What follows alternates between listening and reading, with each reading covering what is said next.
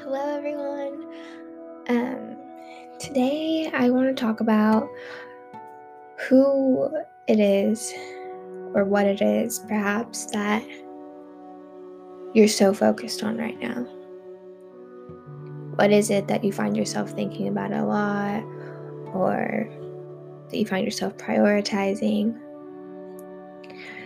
I want to encourage us to always seek God first.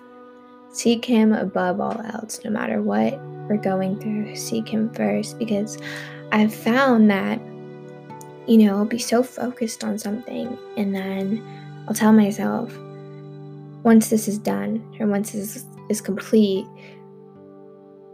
then I'll have time to put God first, or then I'll be able to read more, I'll be able to seek more, once I'm not worried about this thing anymore.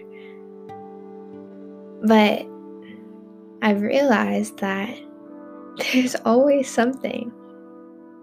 There is always going to be something there, and so we can't do that. Otherwise, you're in this constant cycle of you're kind of putting him to the side while you get this complete, and then something else comes up, and then something else and something else, until one day you realize that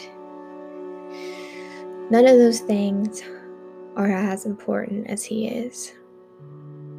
So I just want to encourage everybody that no matter what,